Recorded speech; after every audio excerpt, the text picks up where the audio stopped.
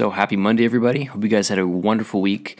If you didn't get the chance, definitely check out last week's edition of the podcast. It was the first episode, and I had a lot of fun making it. So I hope you guys enjoy that.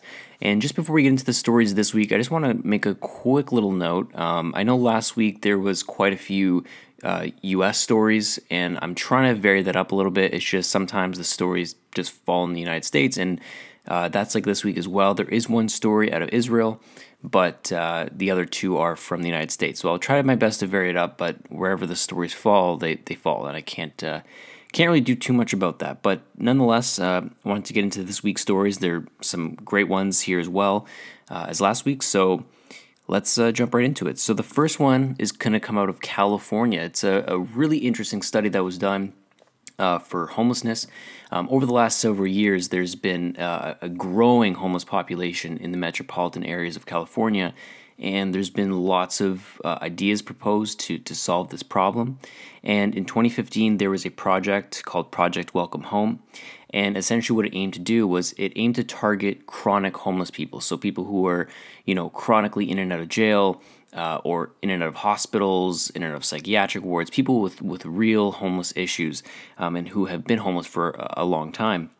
And what they aim to do is provide housing for them, and not just housing for a day or a week, but housing for an extended period of time.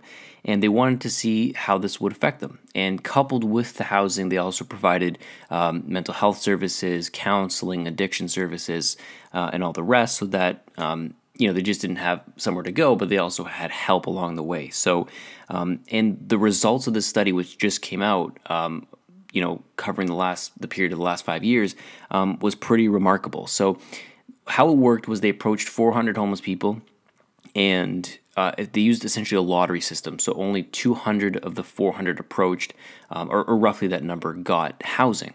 And they studied both groups. They studied the people who got the housing and the people who ended up staying on the street.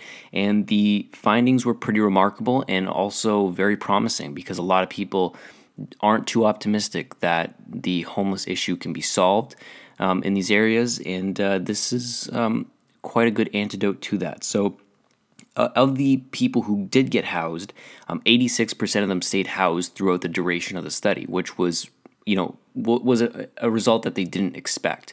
They expected people to leave and not to be too stable in these housing situations. So 86% of them stayed, which is remarkable.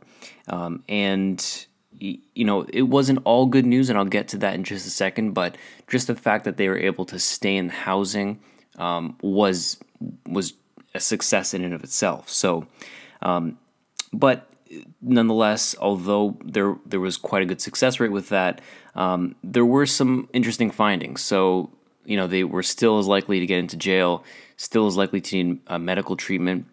They were less likely to need psychiatric treatment or emergency psychiatric treatment.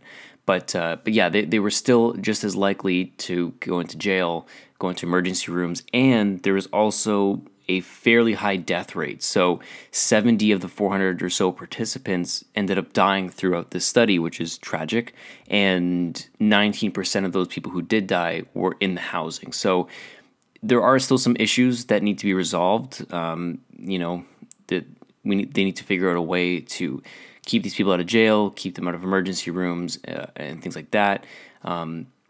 But nonetheless, I mean, it's still overall good news, but there definitely are some problems to work out.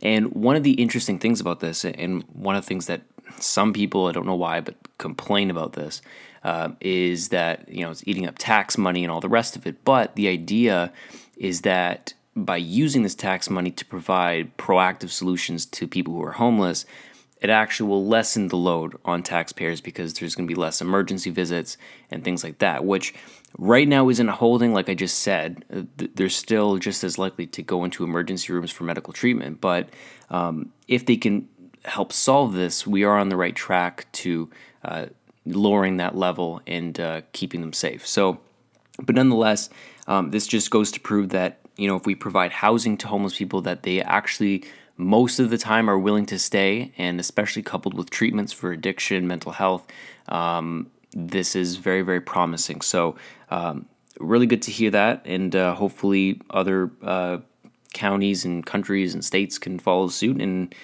hopefully we can help eradicate homelessness over the longevity of however long it takes. So the next story is going to come out of Israel in Tel Aviv, and this one is very interesting. It was very surprising to me that this hasn't been thought of or done before, and it essentially is something to combat climate change. And in Tel Aviv, what they're doing is they're doing an experiment where they're going to put electric roads in. So what this means is for any buses or modes of transportation, they're going to put electric charging under the road so that as the bus is going along its route, it's actually charging as well. So they don't have to stop at a charging station to charge the bus. It's charging it for them as they're driving. So, in theory, the bus could be going for 24 hours a day and just getting constantly recharged as it's going on its route. So it's super interesting. They're using copper coils under the road. And right now what they're doing is they're doing only about a half a mile in Tel Aviv, only half a mile of this electric road. And they're going to see how it works, if it does well. And if it does, they're going to expand it out to other parts of the city. So it's super interesting. I was very surprised this hasn't been tried before, but it definitely makes it a lot more convenient so that you don't have to stop at a charging station. You can literally just get the bus charged as it's driving. So it's quite incredible that people are able to figure this stuff out. But and another note I wanted to mention there was I've said for a long time that I think a simple way for each of us to combat climate change is to drive less and to use public transportation more, whether that's subways or buses or whatever it is, or streetcars. It's just a simple way to reduce your pollution, but or your carbon footprint, I should say. But if you add into the equation electric vehicles, which are not being charged automatically, which is producing zero emissions, it's just the perfect recipe, right? You get transportation, many people not driving, and it's electric, and it's being charged all the time as you're driving. It's remarkable, and it's a great idea, and hopefully this works out so that other countries and places can follow suit with this. So very promising stuff, very interesting, just remarkable. So the last story is going to come again out of the U.S. Again, I apologize. And this one is very interesting, as I can't say I'm a fan of Mike Bloomberg, the billionaire who tried to run for president but failed pretty quickly. He's not the best guy in the world, but he did something that was, I think very important. And what he did was he covered 32,000 felons' fees in Florida so that they were able to vote. So essentially what happened is in Florida, they allowed it so that felons, I don't know if it's all felons, but they allowed felons to essentially vote when they got out of prison, which was not the case before. They allowed them to vote as long as they pay fees that they owe the government. Now, obviously, if you're a felon, and I talked about this in the last podcast, it's not that easy to find a job and not that easy to make money unless it's obviously legally. So it's been obviously a lot of felons aren't paying their fees or can't pay their fees, and therefore they can't vote. And I think this is, it's a shame that a lot of people can't vote just because they went to prison. They did their time, everybody should be able to vote. And there's actually been lots of argument that it was always part of a scheme to suppress voters. There's a whole thing about that I won't go into, but so a lot of these felons can't pay their fees, and so Michael Bloomberg paid 32,000 of their fees, or 32,000 felons. He paid their fees for them, and now they can vote in the federal election coming up on November 3rd. So I think this is a very generous move, and I think it shines a light on the larger picture that felons should be able to vote. For the most part. I'm not saying all felons. It's more complex. It's not too simple, but I definitely think that it's been a systemic way of suppressing voters, especially from voting for a particular party. So I think it was a very generous thing, and again, I think it hopefully will shine a light on this and push some change in that direction. So yeah, those are the three stories for this week. and for the week of September 28th. So yeah, again, very good stories. I mean, I was very happy to see most of these.